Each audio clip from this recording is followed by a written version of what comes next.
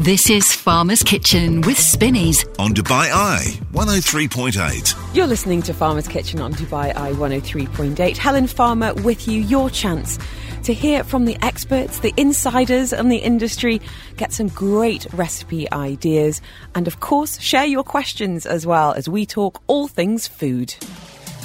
You're listening to Farmer's Kitchen with Spinneys. Only on Dubai Eye 103.8.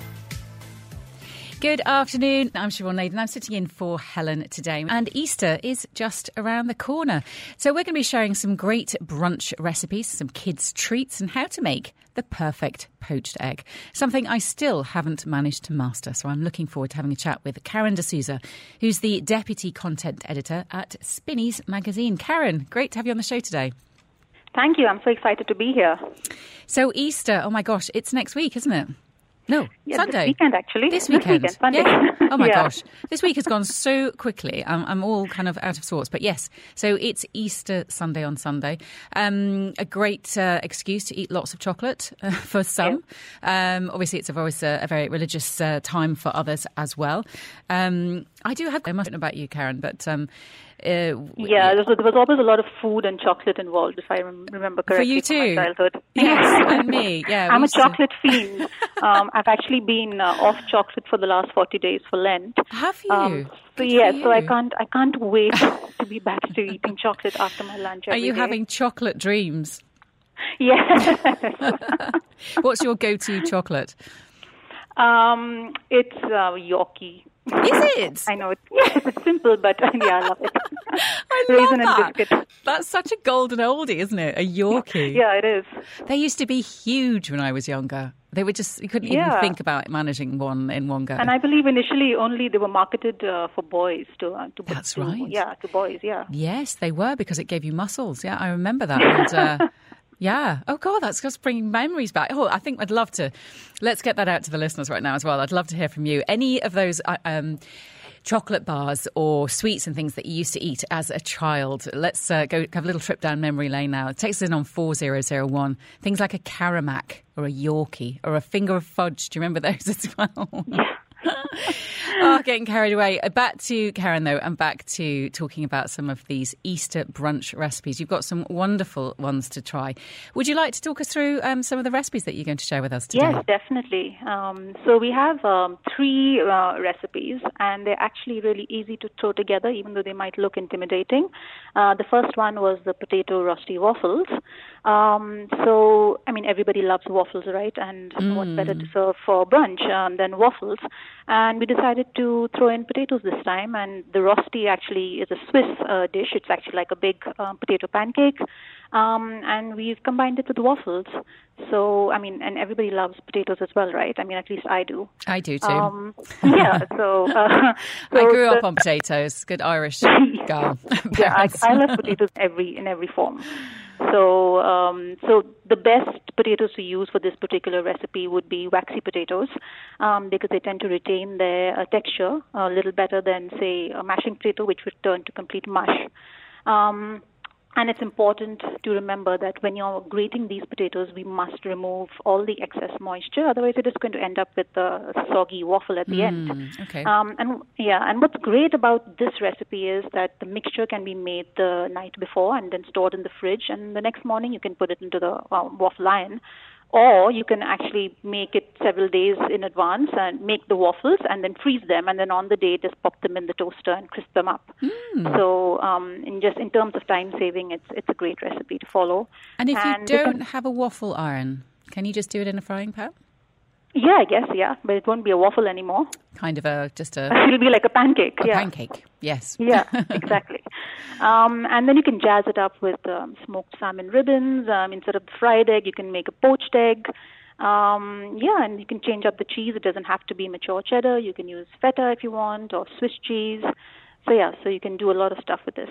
Sounds absolutely delicious. I think potatoes are so versatile, aren't they? Absolutely. so many different recipes with that. So, I mean, how would you grate it, or what would you? Yes, you have to grate the raw potato, and that's how you get a lot of excess liquid coming out. So it's best to squeeze out as much moisture as possible from it, because, like I said, if you don't, then you're going to end up with a soggy waffle. Mm-hmm. And what would you add then to it? Anything at all? Maybe probably some seasoning. Yeah, so it's like salt and pepper and whatever seasoning you feel like. I mean, you don't have to follow the recipe that we've put together. You can always do your own seasoning. But yeah, it's a very basic recipe and it's tasty as well. So that's the best part. Obviously, I have to mention that these recipes are available, I'm presuming, in your latest Spinneys magazine. Yes, on the Spinneys magazine as well as spinneys.com. Mm-hmm. Great. So it's online as well. I must say, the Spinneys magazine, the photography, they're just beautifully produced. They really are. Thank you so much. Really, really inspiring, I think. Let's move on. So potato rosti waffles, if you fancy some of those, they sound fabulous. What about the next recipe that you have for us today? So it might sound intimidating, but olive oil confit salmon is actually very easy to put together. And it's one of the easiest and best ways to cook salmon because salmon tends to dry out quite quickly when you cook it, and there's always a chance of overcooking it. But cooking it at a low temperature in olive oil it sort of retains the moisture. So you get this really beautiful tender salmon, and it just goes really well with the fennel apple slaw. This can also be done the day before, the night before, and then stored in the fridge in the olive oil, and served the next day. You just have to bring it back to room temperature and then heat it to 70 C. Okay, and what kind of salmon? Just you can use a salmon fillet. Yeah, that was the word I was looking for. A salmon fillet. Yeah. Again, one of my most favourite fish as well. And so, yeah, you could add all sorts of things. Apple, as you said, some fennel to add to it. Yeah. And you can actually, if you have oil left over, you can just use it to cook other seafood. And it can be stored for about a week in a jar in the fridge. Or you can just drizzle it over salad. So, it'll have a lovely salmon flavor to it. So, obviously, don't use it to cook, say, something like lamb, because you don't want salmon flavored lamb. No, I don't quite like the sound of that, actually. Yeah. And if you have leftover salmon, you can just flake it up and toss it into a pasta. So, yeah. Do you know what I make with leftover salmon these days? And my kids seem to love it. It's salmon or fish cakes. So going back to your trusty potatoes, boil them up, poach the salmon, or if it is leftover, then mashed potatoes, pop the salmon in, and then just I usually make these giant fish cakes and sort of, the usual flour, egg and breadcrumbs and fry them. Yeah, I don't think you can go wrong with that. Yeah, they're absolutely delicious, and they're great for, I think, using up, as you said, those leftovers, and just very simple but hearty and delicious. So yeah, give those a go. Yeah. Now, this is something hopefully you can help me with. I don't know why I've never been able to master making a perfectly poached egg. They just go all over the pan, and I just can't seem to get them together. What's the secret to make a perfectly poached egg? So the secret is adding a little clear vinegar to the water that the eggs are going to be poached in. Right. So the vinegar adds more acidity to the water, and that helps the egg white to come together faster around the egg yolk. So it doesn't sort of just dissipate into the water. So that's how you get the perfect poached egg. And 2 minutes for soft poached and 4 minutes for soft to firm. So you put the water in the pan, put maybe a teaspoon of vinegar, is that right? Yeah, about 2 teaspoons of vinegar, and then once it's simmering, just pop the egg in. So not boiling, just simmering? Yeah, simmering. Okay. And any kind of vinegar will do? Clear vinegar, because that'll have the least sort of flavor. It doesn't impact the flavor of the egg, whereas other types might. Right, okay, so just a sort of white vinegar. Yeah, a clear distilled vinegar, yeah. Right, I'm going to give that a go this weekend. That is on my agenda to try. I'll try and see if I can do it, Karen. Good luck. Thank you so much. You're listening to Farmer's Kitchen with Spinneys. Only on Dubai Eye 103.8. Good afternoon. I'm Siobhan Naden. I'm sitting in for Helen today. We're joined on the line by Karen D'Souza, who's the Deputy Content Editor at Spinneys magazine. And what are you up to this weekend? Have you got lots of cooking planned? Actually, I'm going to be cooking with a friend of mine, and we're probably going to be hosting Easter lunch on Saturday. Oh, lovely. At her place. Yeah. What will you make? The cake is my forte. So I'm going to be baking the Easter fault line cake for my magazine. That sounds right. So what's the sort of history between that? What's it called, a fault line cake? So it's a sort of a new trend. It was first noticed in around 2018, 2019, where the middle of the cake is sort of exposed. So you have two layers, say 2 8-inch layers, and between that is another smaller layer. So it's about 6 inches. So that sort of looks like the cake broken in between. Is it like a piñata cake? Is that what you call it? No, it's just called the fault line cake, as far as I know. Okay. Yeah, and so the middle is always exposed, and you can like decorate it in whichever way you want. So you can frost it, and then the middle can be decorated with either fruit or with sprinkles. And in this case, we've used chocolate speckled eggs. Sounds lovely. And what kind of sponge do you use? So we've used carrot cake, actually. So it sort of like ties in with the whole. I just love carrot cake. And you can swap out the pecans for walnuts if you don't like pecans. Just a beautiful, very lovely moist cake with a fine crumb. That sounds amazing. And the cream cheese has a tang to it because we've added lime juice to it. Oh, really? Okay. What kind of juice did you add? Lime juice. Lime juice. Okay, yeah, I can imagine that gives it a nice tang, doesn't it, to go with the sweetness of the cake. Yeah. And then add some speckled eggs, and you can get your chocolate fix through the eggs there. Yes, exactly. Oh, so you're making that for the weekend, are you? Yes, I am I'll actually start doing it Friday night, make the layers a day in advance. And it's just easier to frost a cold cake. Okay. Because frosting sets upon contact with the cake. And also you're not going to have like cake crumbs all over the place. Yeah, don't make the mistakes that I generally do, is sort of leave it to the last minute and you're trying to frost a warm cake. Yes. And, it's not a good look. Yeah. But yeah, good luck with that. That sounds absolutely wonderful. Thank you. And what's next? Some bunny pancakes possibly for the kids, and maybe some kids' treats. Yeah, I mean that's such a fun thing to do with kids. I remember I loved making pancakes when I was a little girl, and I think this will just be a fun way to get the kids excited about breakfast on over the weekend. And you can just like mix it up. You don't have to use blueberries or a strawberry. You can use banana. You can use whipped cream. Anything. It's just be creative and change it up, and yeah. What kind of pancakes? Do you just go for the traditional ones? The traditional pancake, yeah. I think we all have our own basic recipes.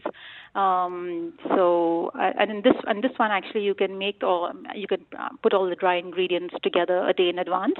And then when you want to make it, just add the wet ingredients. Store it in a big jar and add the wet ingredients to the jar and shake it up. Ah, that's a good idea. Yeah, so that's a good little tip. Yeah. Yeah, and I suppose you could also go a little bit off-piste and you could make fluffy pancakes, or exactly. Yeah, I've been making some banana and oats pancakes, which are really yummy with some. Those are good. Yes, I love banana and oat pancakes. And even with oat milk as well. So if you are dairy free, or maybe you have a gluten intolerance, or there are so many recipes, aren't there, for pancakes that you can add. Make a little compote to go with it. And I think they're wonderful. My kids love making them, and they're quite easy to do. Yeah, totally. I mean, I was making them when I was around, I think 10 was the first time I started making my own pancakes. Actually, my mom couldn't keep me out of the kitchen because I was very interested in baking, so I used to be in there pottering around. So it sounds like you sort of sway towards more the sweet side to the savoury. Is that right? Yes. I absolutely. I mean, I love sweets. So along with your wonderful cake that you're about to make, will you be doing any Rice Krispie cakes possibly for your friends as well? I can't say I will, but yeah, that's a good way. Another good recipe to get for the kids involved with. Yeah, and older kids can actually just melt the Rice Krispies in the microwave. So and that's just easier. And you can also melt the white chocolate in the microwave as well, instead of melting it over a double boiler. That might be a little difficult for kids if they're trying the recipe. And it's just very easy, just 4 minutes in the microwave on a low setting, and stir every 30 seconds. And then just mix it in with the Rice Krispies or even the cornflakes. Yeah. And voila, there you go. You've got some Rice Krispie cakes. You could also perhaps add in some raisins, maybe, or you can use anything you want to decorate with, and it's very versatile. Oh, it all sounds fantastic. I'm not sure I'm going to get through this show, actually. I might have to nip out and have something Need to get eat. A little, break. Sounds fabulous. Thank you so much for joining us today, Karen, for some really inspiring and wonderful recipes. Have a lovely Easter. Good luck with your fault-lined cake. And, of course, pick up a copy of the Spinneys magazine if you're interested to find out more about these recipes. Or, of course, you can also go online. Thank you very much. You're listening to Farmer's Kitchen with Spinneys. Only on Dubai Eye 103.8. Well, up next, I'd like to introduce our next guest. We are going to be talking with Shafa Al-Amari, who's a clinical dietitian at the Cleveland Clinic in Abu Dhabi. We're going to be decoding some nutritional labels. Some of them can be tricky and overwhelming. And so we're showing you how, in fact, you can decipher those words. What do they mean? And numbers and words to keep your diet in check. If you've ever wondered what's behind these health buzzwords, also like organic, natural and hormone-free, what do they all mean? Well, we're going to tell you exactly, and we'll also be lots more questions for our guests. And, of course, if you have any questions or if you'd like to join in the conversation today, you can also always text in on 4001. A very good afternoon to you, Shafa. Thanks so much for joining us today. Good afternoon, Siobhan. Thank you for having me, and happy Easter to everyone who celebrates it. And thank you, and to you too. And it's such a mind-boggling world actually out there. I mean, I totally admit it. I am a complete label reader. I always like to read the labels. I like to know what I'm eating. I like to know what's in it. But you know what? Most of the time, I can't decipher it. I can't read the words for a start. And someone, I think it was someone I spoke to a while back, had told me, if you can't read it, don't eat it, which I thought was quite interesting because it is really quite baffling, isn't it? It is. It is one of the most confusing areas, especially when you don't come from like a nutrition background, and you'll find yourself having no idea what things to look for, and what does the serving size mean? Is this too much calories, or is this too little? Is this too much fat or too much sugar? I face it a lot with like patients, families, family members, friends.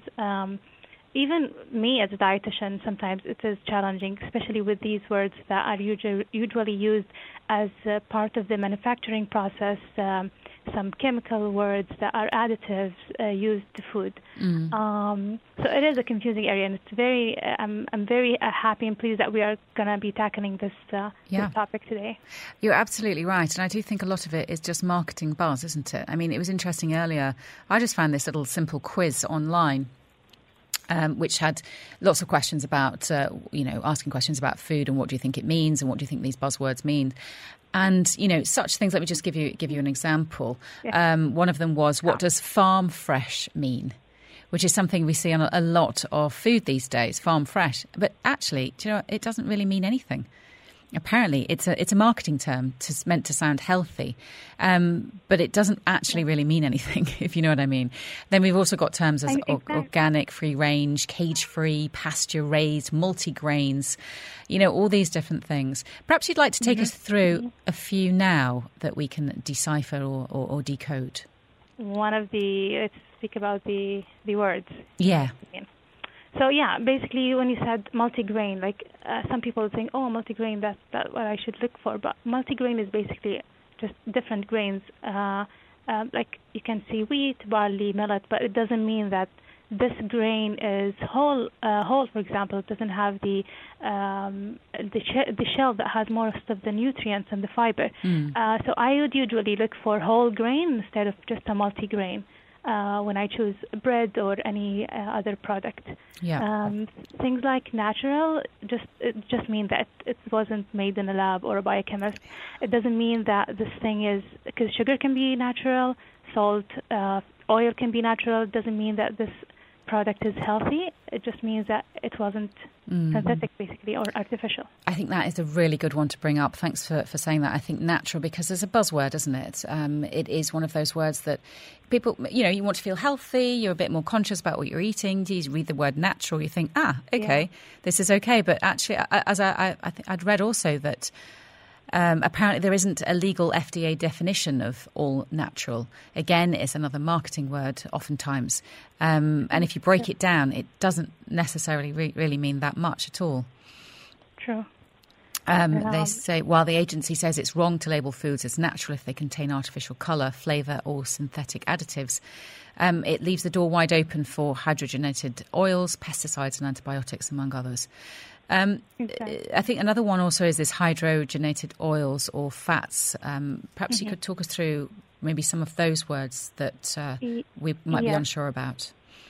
Yes, so hydrogenated oils are basically oils that are transformed to a solid form.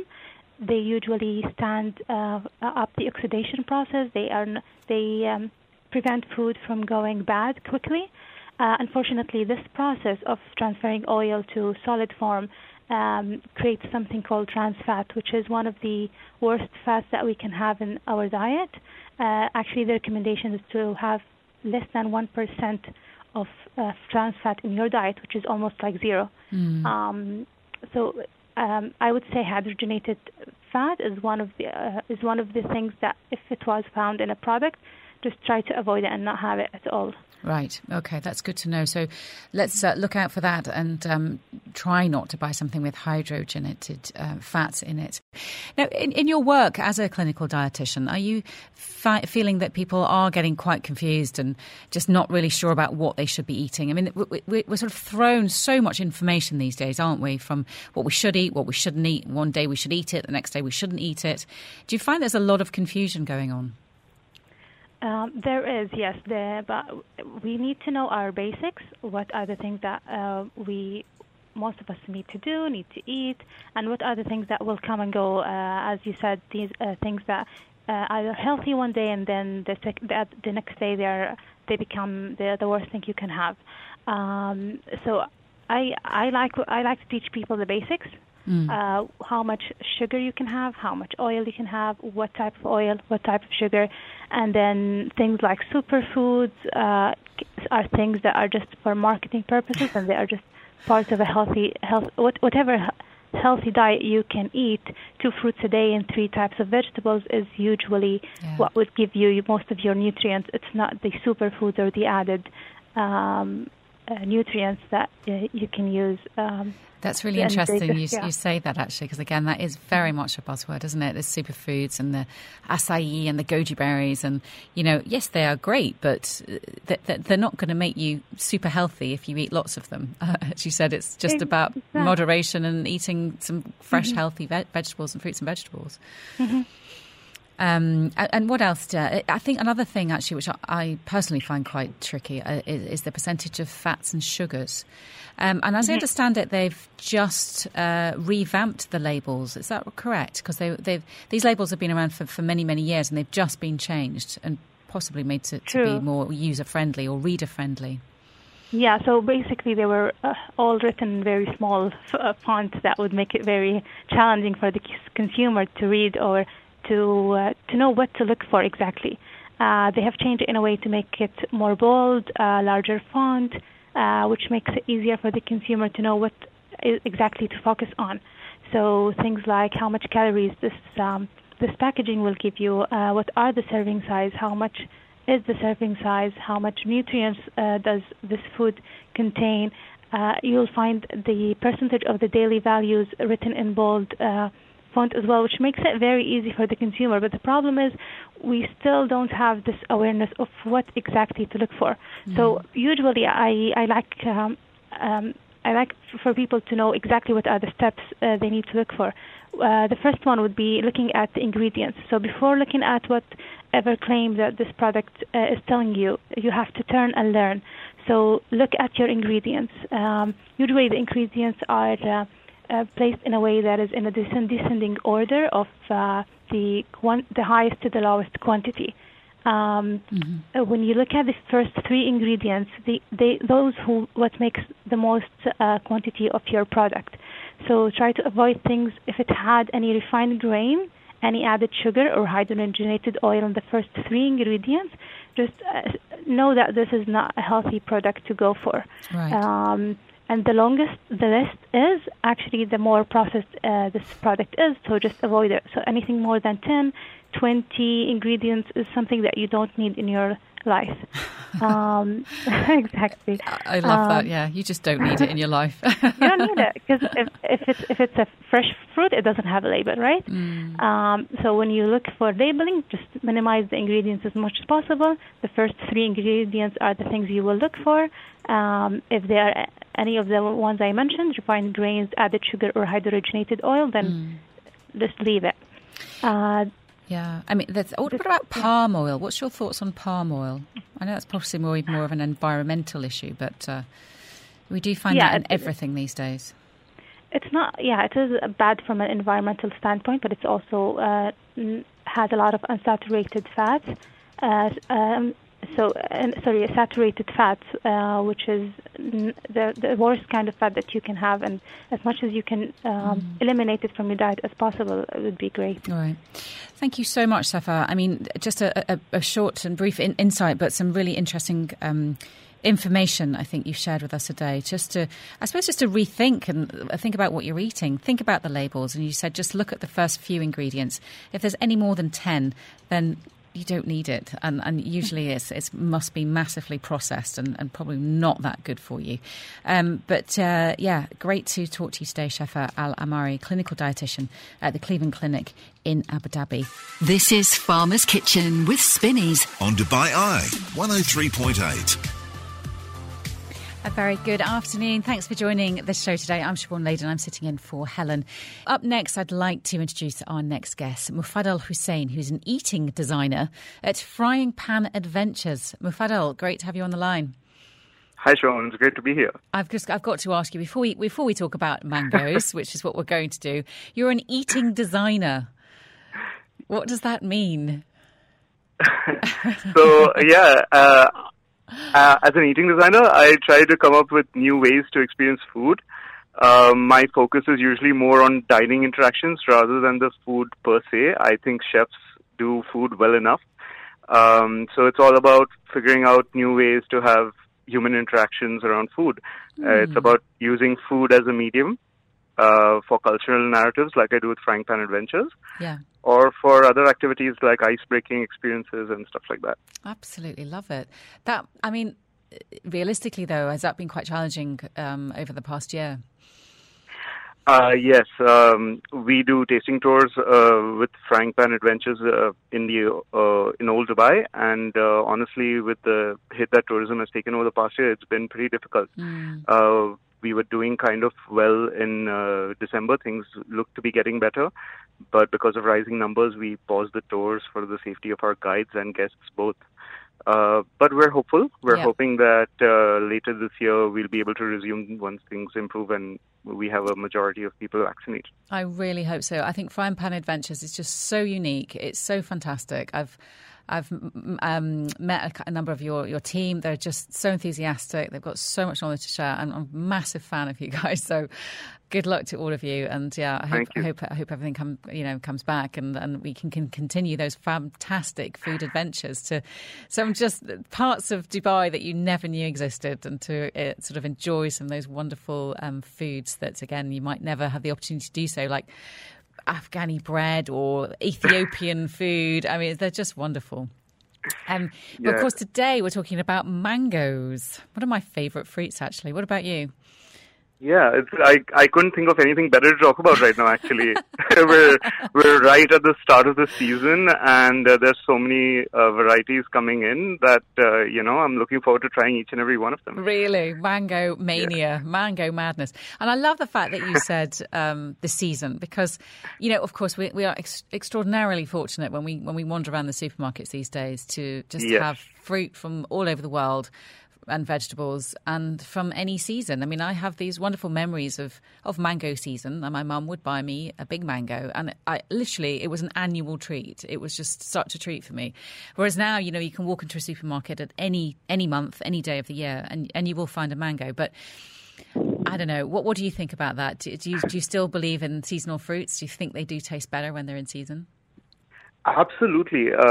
Like you said, we get mangoes from throughout the year over here from around the world, but mangoes are still highly seasonal as a fruit. Like unlike other tropical fruits, like say bananas, which you can get around the year, mangoes are kind of between tropical and subtropical. So they only come during this very particular window still from India, and I think that's part of the appeal of them, because once, so we just had Holi go by, and usually in India and over here, after Holi, I think the next kind of sort of unspoken, like our uncharacterized festival that we're looking for is mango festival, kind of. We're all, after Holi, it's all about mangoes, waiting for mangoes, and yeah, it's not a festival, but you treat it as like that at home. It's always exciting when that first box of mangoes comes home, you open it, and even when you have a box of mangoes in the house is filled with the scent of mangoes.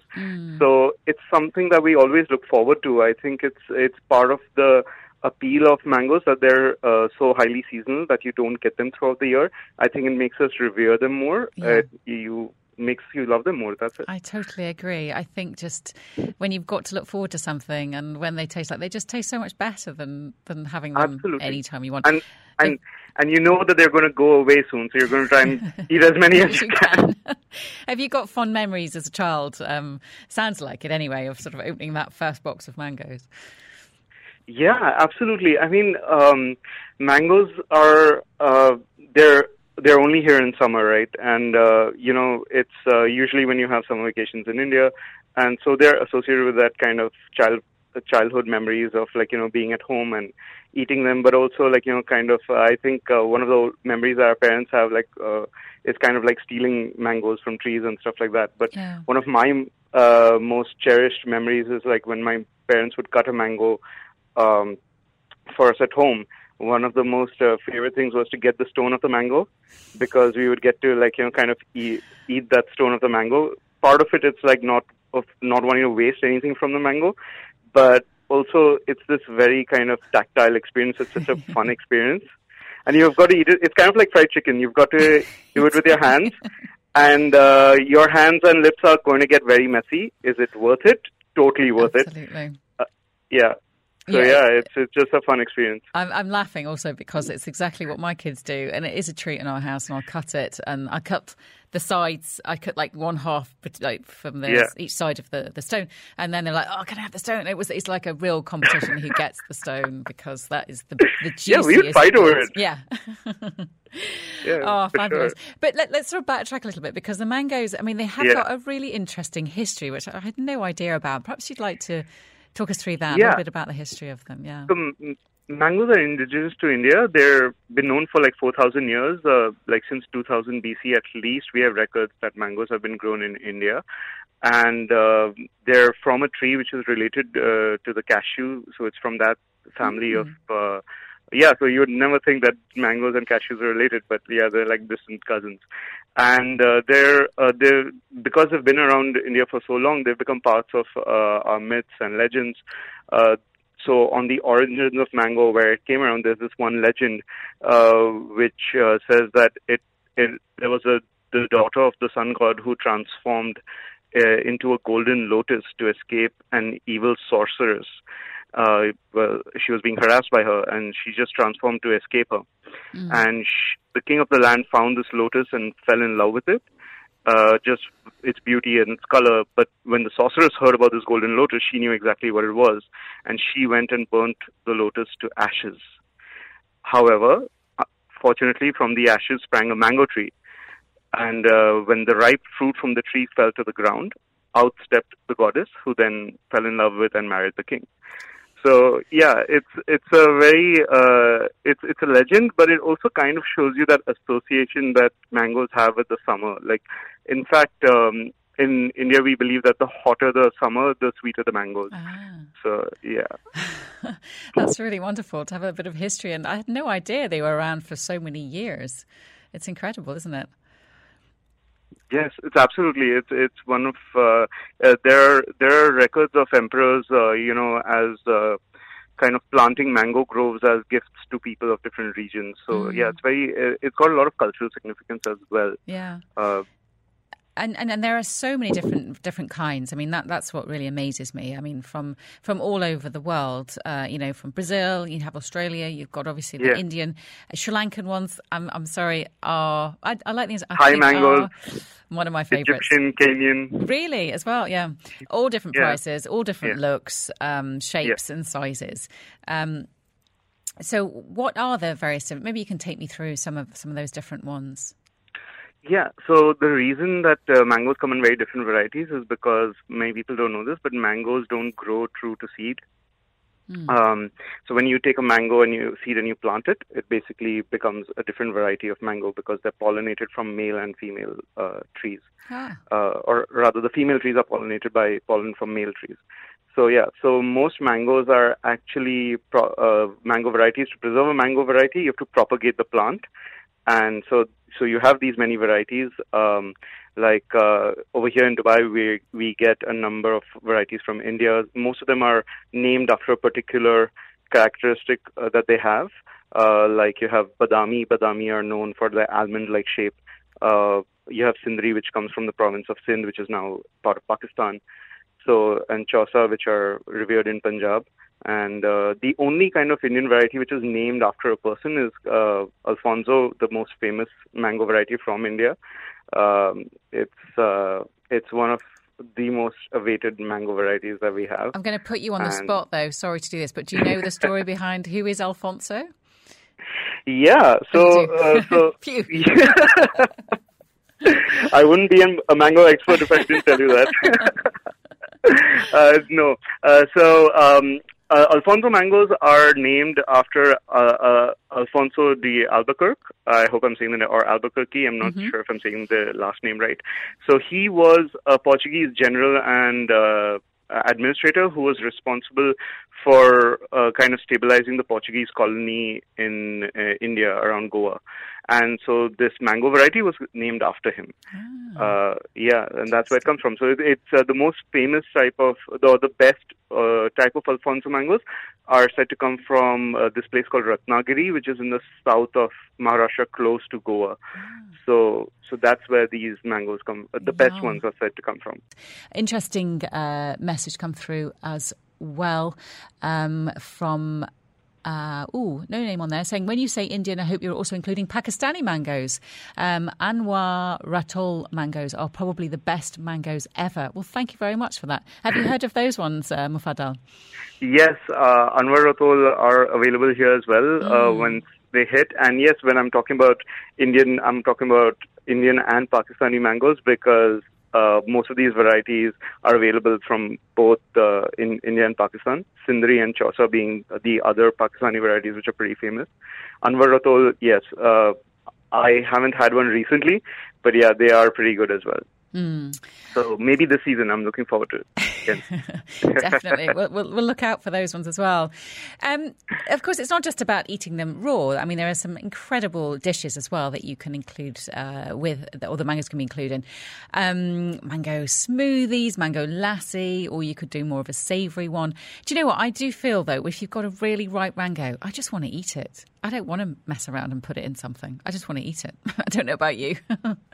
Yeah, honestly, so we love eating raw ones as well. And for example, Indian street food chart frequently uses the raw ones as well. But like you said, when you have a ripe mango at its prime, you really don't want to mess with it because it's got its own distinct flavor. It's got a lovely texture. So you don't want to mess around too much with that. Desserts, I think the one thing that we might do with a mango, apart from cutting it and eating it, is we might turn it into a pulp with a little bit of milk. Sugar, if your mango is the best, you won't need that, or maybe a little bit of sugar, and then you just give it a dash of milk or cream, and you turn it into pulp, and you eat that with puris, which are these puffed breads that you would have eaten in an Indian thali. Another good way to eat it is in desserts. So like think of an Eton mess maybe, but instead of strawberries you use mangoes. Or maybe on top of a pavlova. Or you can make like a mango delight with a biscuit base, some whipped cream, mangoes, and then grate over some chocolate. I'd prefer a kind of fruity, dark variety too. But nothing that will overpower the mango, just a little bit. Yeah, a little sprinkled hint. on top. Oh. Yeah. So this is. I'm going to have to eat one after this. I'm going to go straight to the shop, go and buy one. I might actually still have one in the fridge. I don't know. But what was the one as well, which I love, is that sticky rice with mango on. That is delicious. It's one of my favourites. Yeah. I think it's a Thai. Is it a Thai dish? That's possibly? a Thai mango. Yes, that's a Thai mango, and it's quite distinct in its own characteristics. I love Thai mango as well. But I think, again, Thai mangoes also have a particular season. Yeah. So what I love about it is that all these varieties, they come one after the other through the season, and you get a chance to try all of them. And I really encourage people to not stick to any singular variety. There are so many different varieties to explore and appreciate for their own characteristics. So, yeah. Yeah, absolutely right. It was interesting. We were driving back, I think it was from Hatta a couple of weeks ago. And, you see these guys on the side of the road selling the most incredible fruit. I mean, you feel like you're, I don't know where, but you're in the middle of the desert and they open the back of their van and it's just this incredible tropical fruit. So I'm like, where did they just come from? Did they just come from Africa or something? I don't know. But they grow mangoes in the UAE, which I really didn't know. Yes, they do. So in Fujairah and Ras Al Khaimah and even in Liva, and not just the UAE but also in Oman as well, there are mangoes being grown. They have their own unique flavor, and they are the raw ones especially are used primarily in the local or Khaliji versions of achar. And mango achar is very popular in the Gulf, so the ripe ones are eaten as is, but the raw ones get used in pickles as well. Sorry, what's an achar? Yeah, achar. Achar is the subcontinental word, but it's also used in the Gulf, and surprisingly, it's also used in the Philippines. Oh. So it's used to indicate a pickle usually made from raw fruit, tangy, salty. Right. Yeah, actually someone's texted in saying green mangoes are amazing in chutneys and pickles and marinades. Absolutely. That's the best way to enjoy green mangoes. Right. And one particular interesting way to do green mangoes is as a drink. We make a drink called Aam Panna in the subcontinent. And that's where you roast the green mangoes. And then once they cool down, you remove the pulp and you'll add spices and a bit of black salt to them. And so that's a kind of a salty drink. When I say spice, I don't mean like hot spices like chili or garam masala. I mean like cumin, chiefly cumin, but also black salt. And you'll mix this in and it makes for a wonderful hydrating summertime drink because you're losing electrolytes when you sweat, and this is the best way to get back some electrolytes and also refresh yourself. Oh, sounds fantastic. It's been wonderful to talk to you this afternoon, Mufaddal. Thank you so much for your mango insights. And all I want to do now is just go and eat some mangoes, which I will do after the show. Thank you so much for joining us on the programme. Thank you for having me, Siobhan. It was an absolute pleasure. All the very best. That was Mufaddal Hussain there, who's an eating designer at Frying Pan Adventures. Do check them out. They're such a wonderful company, Frying Pan Adventures. Hopefully they'll be back up and running and some of these wonderful food tours that they do. But they're so knowledgeable, so interesting. A really, really wonderful gang. Frying Pan Adventures. You're listening to Farmer's Kitchen with Spinneys. Only on Dubai Eye 103.8. Up next, it's all about food today. So we're going to be talking to head chef of the wonderful award-winning Mediterranean restaurant, Boka. You're listening to Farmer's Kitchen with Spinneys. Only on Dubai Eye 103.8. Good afternoon, that's right. Chef Mattis Stinesen, I hope I'm saying that correctly. We'll get him to say it for us when we have a chat. He's head chef at award-winning Mediterranean restaurant Boka over there at DIFC, is joining us now on the line. Good afternoon, thanks for joining us, Mattis. Thank you so much. Thank you for having me. It's great to have you on the show. I've got loads of questions for you. Really looking forward to having a chat with you. Known for your deep understanding of local ingredients and also adapting to the varying palates of the UAE market. We're going to find out really about what you've been up to, your food philosophy, the new menu over at Boka, and also what's happening during Restaurant Week. As I mentioned, you're also winner of the favourite European restaurant at the FACT Dining Awards in Dubai 2020. And now I think you're really pushing the boundaries when it comes to food, sourcing locally, innovative menus, which we will discuss today. But I'd also, actually, if I may, first off, just go back a little bit, go back to your roots, Matthias, in Holland. I'd love to find out a little bit about your first food inspirations and your first food memories, please. My first memories in food, I think that's my mom's casserole.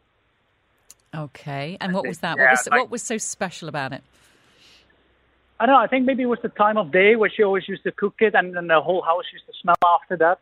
Because my mom is she's a good cook. So she always did her best for the family to put like a nice meal on the table. And so we always me and my brother grew up like with always nice food. So as from children on, we already were like hooked up to food. And we always went out for restaurants, just not like high-end restaurants, but like casual restaurants, like in the area for dinner. So we were already, our culinary palate was already very young developed. Yeah. And you started very young, didn't you? About the age of 14, is that right? When you were, well, I suppose you knew that that's what you wanted to do. You knew that that was what your career was going to be. Yeah, that's correct. 14 it was. And where was your first, what did you do? What was your first sort of experience in terms of it being in the kitchen?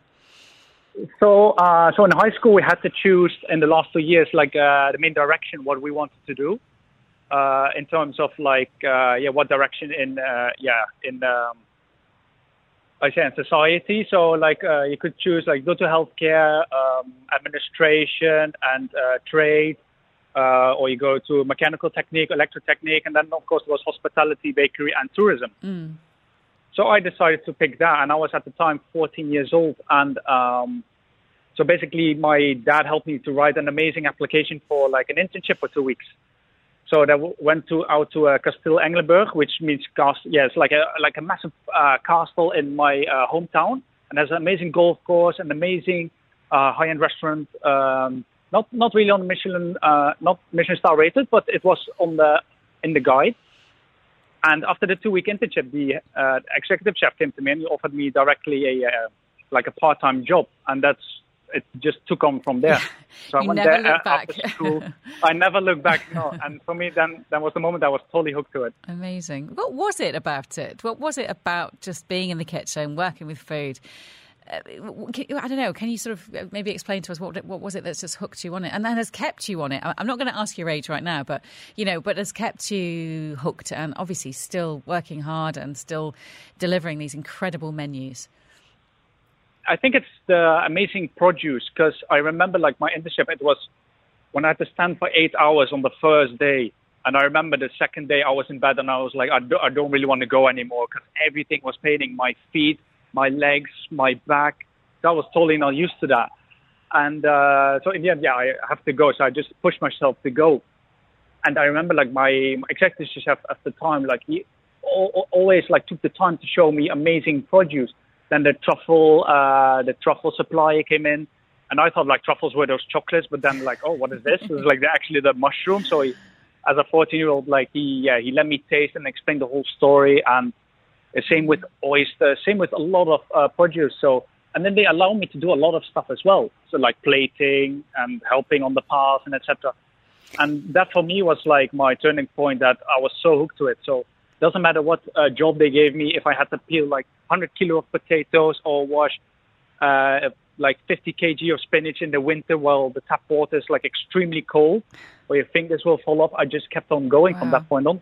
So it's just that absolute sort of unfathomable, continuous curiosity about food, isn't it? And that's certainly reflected very much so in the menus that you've been creating, particularly now over at Boka, which is this fantastic restaurant at the DIFC. And what I really love about your work, I think, is the fact that you are very, very committed to sourcing local products and to exploring really what the UAE and the local environment has to offer in terms of, I suppose, as opposed to just constantly importing and flying in all those vegetables and fruits and meats and produce. So is it very still challenging, or are you seeing that this is a real growing market, though, to source locally? It is still challenging, and I see a lot more people also following what we're doing. And I also have like chefs from the UAE also asking me certain questions. Where do I get that? Where do I get this? It's certainly a very growing market. Boca has already been doing it since, like the day they were opened. They already try as much as possible to get locally sourced produce, not only for the sustainability, but it's also good for the guests to get introduced to the produce here as much, because a lot of restaurants, they will still import expensive turbot or halibut, etc., and pay like an insane price for it. While we get like amazing hamur from the Gulf or amazing kingfish, and we can actually ask very affordable prices. And I think like due to COVID, like people tend to, as well, like me for example as well, I don't want to spend that much anymore on a meal. I think you're absolutely right. You've really hit the nail on the head there. I think, sourcing farm to table, this farm to table concept, sourcing locally, and for so many good reasons. You mentioned it's sustainable. You're not flying produce in from all over the world. It also supports local businesses who also struggling. And I'm presuming as well it's great flavour because they don't travel too far. I imagine the time from the farm to your table is relatively short. So there's so many great reasons to do that. I'm presuming it's, as all restaurants and F&B outlets struggled during the pandemic. How's business now? Are people coming back to the restaurant? Are you seeing things moving again? Well, absolutely. Like we like almost every day we're busy. We're fully booked. Obviously, with the new restrictions as of last January, it didn't help that much, of course, for obvious reasons. But still, we managed pretty well. And we just keep on doing new things, new events. Now we also participate in Dubai Food Festival. We have like an amazing 2 or 3 course menu for 95 dirhams, or with dessert 120. Then next week we have a paella master coming from Spain, which was best paella chef of 2019. So he's going to give a master class. So it's already a limited seat. So I think we're already fully booked on that one. Then we have 2 master classes and a dinner, and then we have something amazing coming up during Ramadan as well, a special iftar menu. So it's just all about keep on doing, being innovative. I think people are interested in food. I think more so now than ever. There's just this real fascination with food, and I think looking at local produce, how to be creative and innovative with them. And I think what you mentioned earlier, which is really interesting, is just keeping those prices down as well. I mean, obviously you are located in DIFC, you're in a very prime location, but making it potentially accessible and affordable for people to head down to the restaurant and just enjoy. You mentioned their restaurant week and a couple of courses which are at a very, very reasonable price. Can you tell us a little bit about what's on the menu?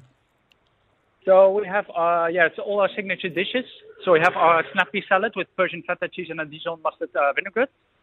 Then there is a local seafood ceviche. So it's all seafood sourced around this region that we make with ají amarillo, tigre de leche.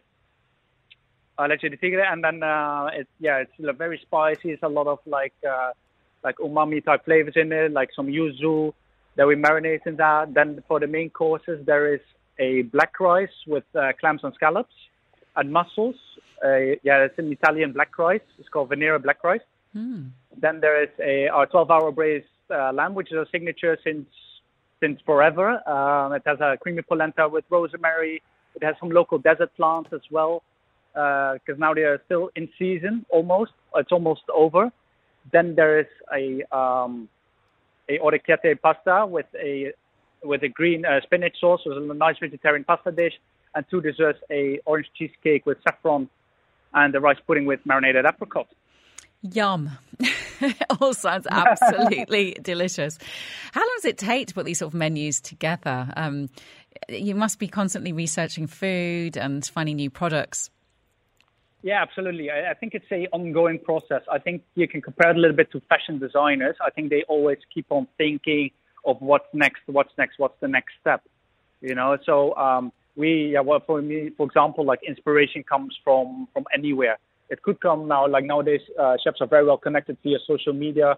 I could maybe like see something inspiring on that. It could be like past experience when I used to work back in Belgium or Netherlands, or an internship I did in Italy. It could be like something spontaneous, like a shower thought, or like in the middle of the night at 3 a.m. Something could just hit me, or it could be a dream. What I said is an ongoing process. Amazing. Wow. Just constantly thinking of new innovations and foods. It's been a real pleasure to talk to you this afternoon, and an inspiration. Thank you so much. I wish you all the very best with Restaurant Week. And definitely love to head down to Boca. It's over there at DIFC. Go and enjoy it. Support local flavours, support those local companies as well. Have a fantastic weekend. Thanks so much for joining us. Thank you so much. Have a good day. Thank you. Chef Matthias Stinesen there, who's the head chef at the award-winning Mediterranean restaurant Boca.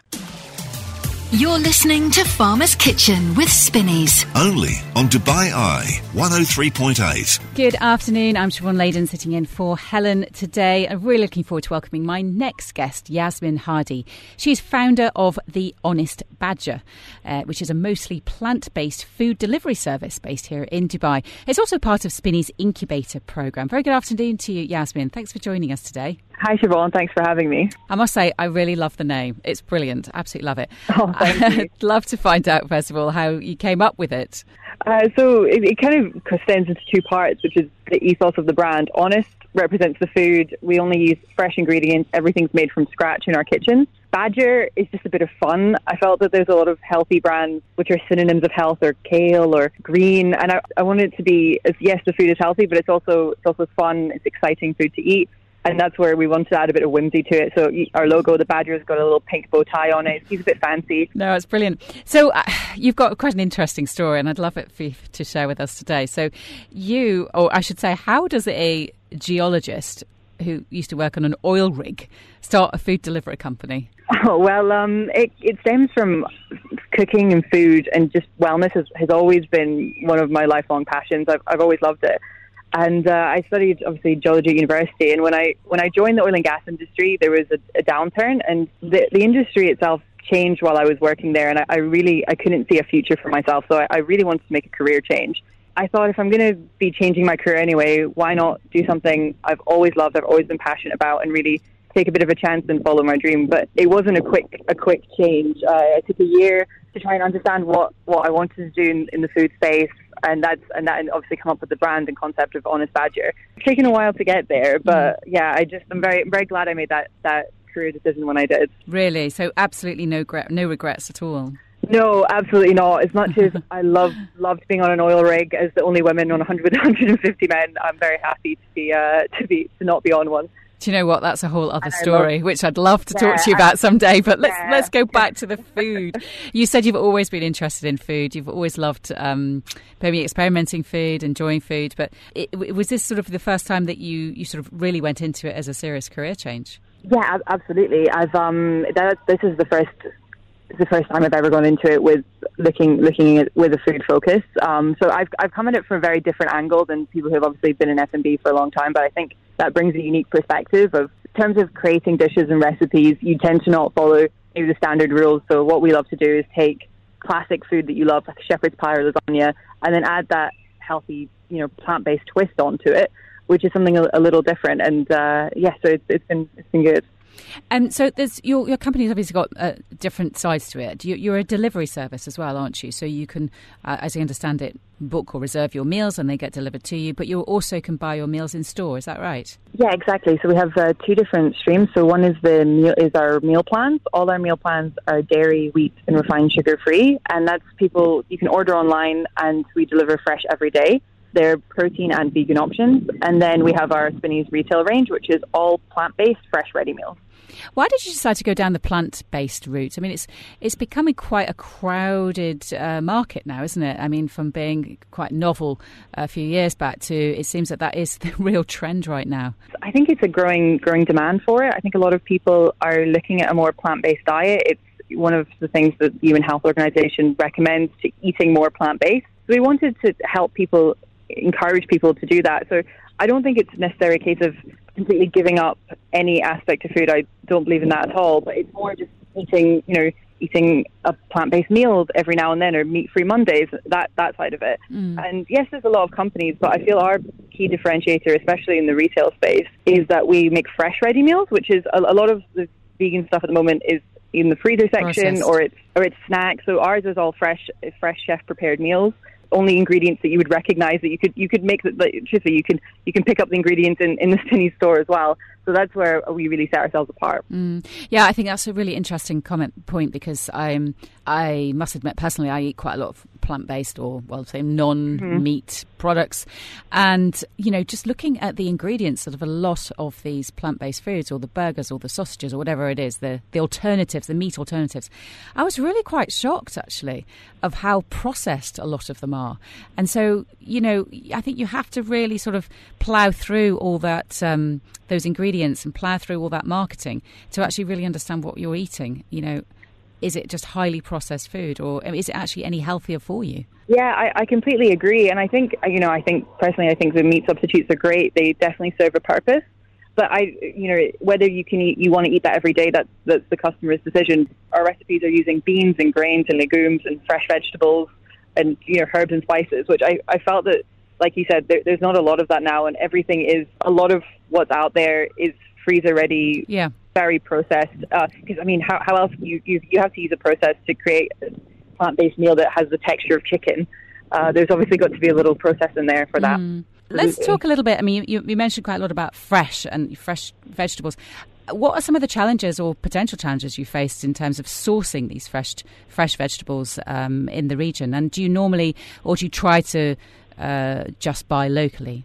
Ideally, in an ideal world, everything would be local. When it's possible, we always source locally from, for example, all our microgreens, our kale, tomatoes, onions. That's all. We're really fortunate can get that from local farmers.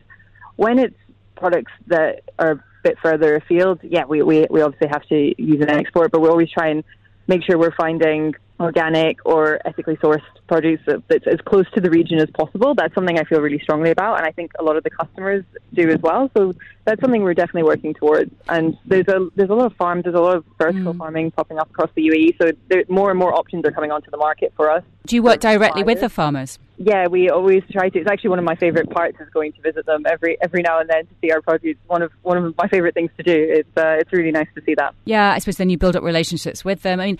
But as a relatively small company right now, is that still quite challenging to actually go directly to them? Are they open to that, or would they rather then sell on to the big buyers and then you buy from them? So it's basically this, you're another link in the chain, aren't you? Yeah, exactly. It's a mix, to be honest with you. Like you said, we're pretty small and we're a very new company. We only started last year.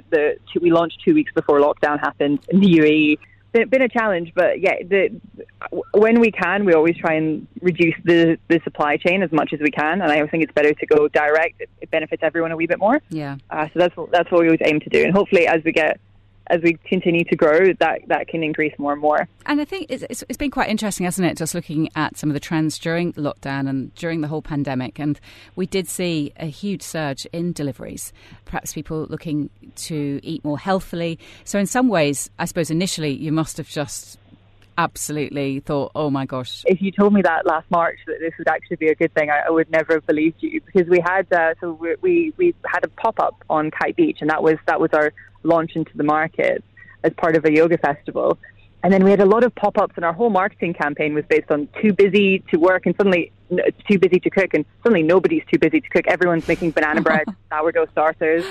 So, but luckily because our company's always been really focused on health, so every day, especially in the meal plans, you get a fresh juice, a ginger shot. People really gravitated towards that element of it. So it's an element of self-care with the plans, especially, we also have a motivational quote every day. So we try and look at it as a holistic package rather than just, here's your breakfast, go eat it. We've really focused on the whole customer experience, which is what people had unfortunately gravitated to. So I don't know if it will ever be a good thing. We'll never know the answer, but no, I'm very fortunate this last year how it's turned out for us. Yeah, it's brilliant. You're listening to Farmer's Kitchen with Spinneys. Only on Dubai Eye 103.8. Good afternoon. I'm joined by Yasmin Hadi. She is the founder of the Honest Badger, which is a mostly plant-based food delivery service. It started about a year ago, 2 days before the lockdown. Thankfully, Yasmin has done a fantastic job with remarketing, getting it up and going, and also being part of one of the Spinneys incubator programs. So you can find the products in store and also online. Really interesting story, Yasmin. Thanks so much for joining us. From working on an oil rig as a geologist to setting up your own food delivery company. It's quite a journey, isn't it? I'd love to talk now a little bit about, we've talked all about the ingredients, we've spoken about what you do, but just give us some examples about some of the meals themselves. Yeah, of course. So for all the meals, what we really love to do is take comfort food that you know and love and add a healthy twist onto it. So we've got a shepherd's pie that's made with mushrooms and lentils and a sweet potato topping. Then we also have lasagna. That's actually our bestseller for the retail range. That's made with a lentil bolognese. Then we also have a few new products launching actually hopefully into the retail very soon is our granolas.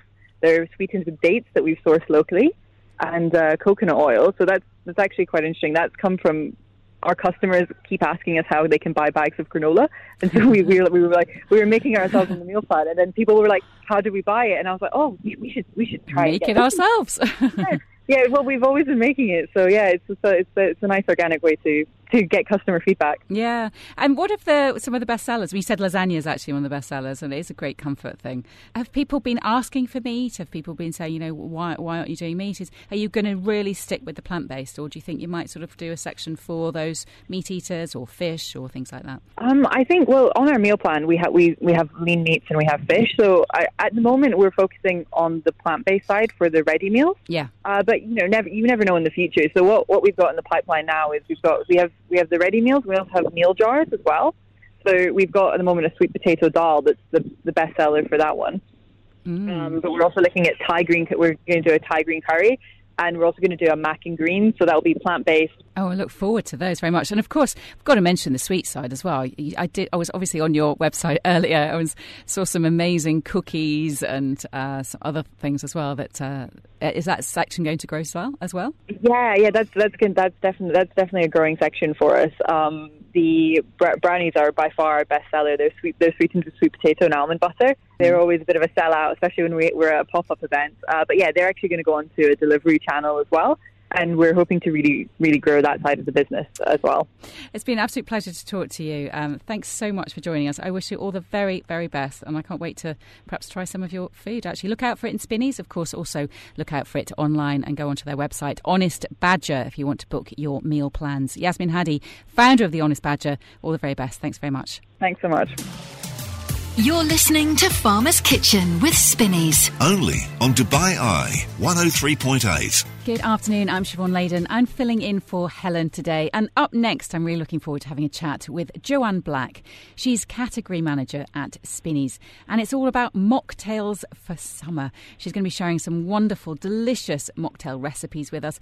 We're going to be also finding out about some consumer trends in terms of drinks, as well as the new no and low options over there at Spinneys. Joanne, thanks very much for joining us today. Great to have you. No, thank you for having me. It's great to be online, be with you guys. All I want to do is sit down and have one of these incredibly delicious mocktail drinks, because you sent over some recipes. It's almost the weekend. I know maybe some people may be planning barbecues, maybe getting a couple of friends together, going outside, enjoying the weather, and these mocktails just sound absolutely fabulous. So why don't we kick off with some of those, Joanne, and you can really get our taste buds going with some of these wonderful drink selections. Garden margarita, spiced pomegranate mocktail.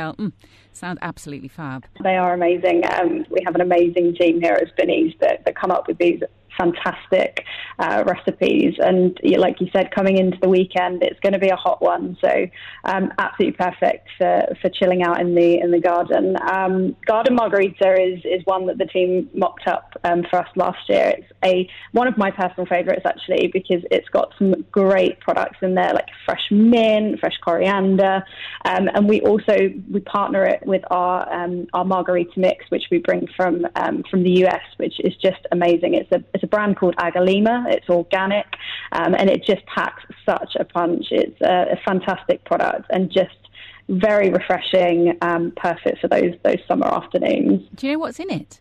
Yeah, so the recipe we've got in there, you've got some lovely cool cucumber juice, you've got some fresh mint, some fresh coriander, we've got fresh ginger in there as well, so a bit of a kick. We put in there 120 millilitres of the margarita mix just to build it out a little bit. Of course, there's ice. No margarita is complete without any ice. And then we also we salt the rim of the glass, which is obviously signatory for a margarita. A couple of little umbrellas in there and a straw. Just definitely. Cucumber juice, though. I mean, can you just sort of? I don't have a juicer. Just using a sieve, actually. I suppose that would work if you could whiz it up in a blender and then just whack it through a sieve. Would that work, do you think? Yeah. I mean, I think like now with 2020, 2021, we are in the age of the NutriBullet, aren't we? I think everyone owns a NutriBullet when they've gone through that that diet in their life. Do you know what? I had one and used it so much, and then it sort of went to the back of the cupboard for a couple of years. Forgotten about. I don't know why. And it's just suddenly, it's re-emerged. I dusted it off, and I'm kind of fallen back in love with my NutriBullet. Yeah. And it's just, it's fabulous. Just throw all sorts of stuff in there. But yeah, it's celery. I was trying to think of celery. I couldn't think it was celery. That's all the trend right now, isn't it? Celery juice. But I mean, to be honest, I'm not a massive fan of celery. It's great if it's mixed in with things. Yeah.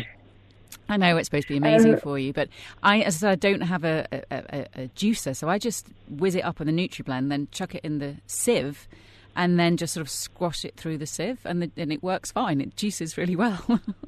Yeah, I think that's a good solution. I mean, we don't have a straight cucumber juice at Spinneys, but we've got a number of different mixes. So, I mean, there's one brand that I could just think of, the Georgia Natural Juice, and that has like a high amount of cucumber juice. So there are like quick tricks that you can put in instead. But yeah, I mean, like I said, I think everyone's got a NutriBullet. Yeah, get them out. Just throw anything in there and it seems to work. Let's get some more recipes. Now, another one is spiced pomegranate mocktail. That sounds amazing. I know pomegranate also has got some really beneficial nutrients in there too. So this is sounds like a really wonderful one with peppercorns and everything. Yeah, I mean, I love this mocktail. This was perfect for those, like, when you've just finished your barbecue, the sun's setting, it's like one of those finisher drinks. So in this recipe, we've got a number of different ingredients. So there's the cardamom pods, which are just stunning, absolutely add so much flavour, really signatory flavour there on the cardamom. We then add pink peppercorns, which are, again, full of flavour, full of punch, and infuse the mocktail really, really well. We then add a teaspoon of rose water, which is really, really popular here in the UAE, as you can imagine. Top that up with 200 millilitres of pomegranate juice to bulk it out a little bit. And then we actually add Brunswick Ace's botanical drink from Australia. It is full of flavour, and it just adds so much to the mocktail. You then obviously add some ice in there, and you've got a shaken, great mocktail. Probably one of my favourites. I mean, you can even add like a fresh pomegranate. You slice the fresh pomegranate at the end and balance it in the drink, and it kicks it up a little bit. Sounds delicious. I love the sound of that. Shaken, not served. You're listening to Farmer's Kitchen with Spinneys. Only on Dubai Eye 103.8. Good afternoon. I'm chatting with Joanne Black, who's the category manager at Spinneys, making my mouth water with some fabulous mocktail recipes. Garden margaritas, we've just been talking about. Another one was a spiced pomegranate mocktail. And interesting, Joanne, that you've got these, what's it called? Brunswick Aces Hearts Saphir, which are this wonderful selection of non-alcoholic beverages that you now have stocked in Spinneys. Tell me a little bit about those, and also perhaps let's touch on some of the trends now in consumer trends in terms of drinks. Yeah, definitely.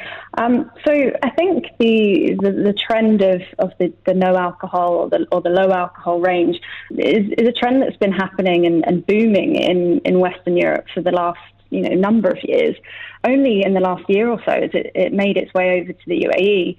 it's a bit of a no-brainer of a category, really, because we live in a country with vast population of non-drinkers. Whether that's because you're dieting or your religion, you could be pregnant. This category appeals to so many different people, and yeah, we've launched a phenomenal new range across Spinneys. We've had to work really, really closely in partnership with these brands to become GCC friendly within the no alcoholic category. We've launched over 20 new lines into this category, and it's all incremental. Yeah, it's huge. I mean, very, very inspirational. If you walk into any of our stores, it's something that's never been seen here before. I did notice it. I actually took a photo and sent it to my husband because it just looked fabulous.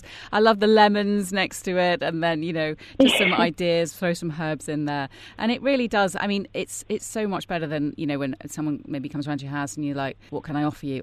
Iced water. At least there's so many more options now, and I think these new no and low categories, as I believe that you're calling them, are really quite interesting. And of course, you can always spice them up at home as well if you like, and add in some herbs and spices and other mixes with them, and fruit as well. And what's been some of the trends though? You said earlier that during COVID that there was a bit of a spike there as well in certain trends of perhaps people being a bit more conscious about health conscious. Definitely. I mean, you've captured it really well there. With COVID, I think it's really made us step back and think about what we're putting in our bodies, and we are becoming a much more health conscious population. People are demanding, our consumers are demanding so much more from the brands and the products that we stock at Spinneys. Big brands are really pushing NPD to give adults or to give the soft drinks market what it needs, which is great quality grown-up beverages. I love that. That's such a great line. Great quality grown-up beverages.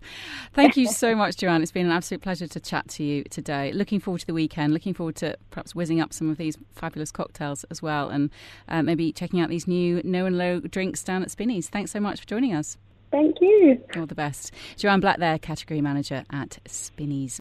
You're listening to Farmer's Kitchen with Spinneys. Only on Dubai Eye 103.8. Don't forget, you can tune in live to Farmer's Kitchen every single Thursday afternoon on Dubai Eye 103.8 between 2 and 5 p.m.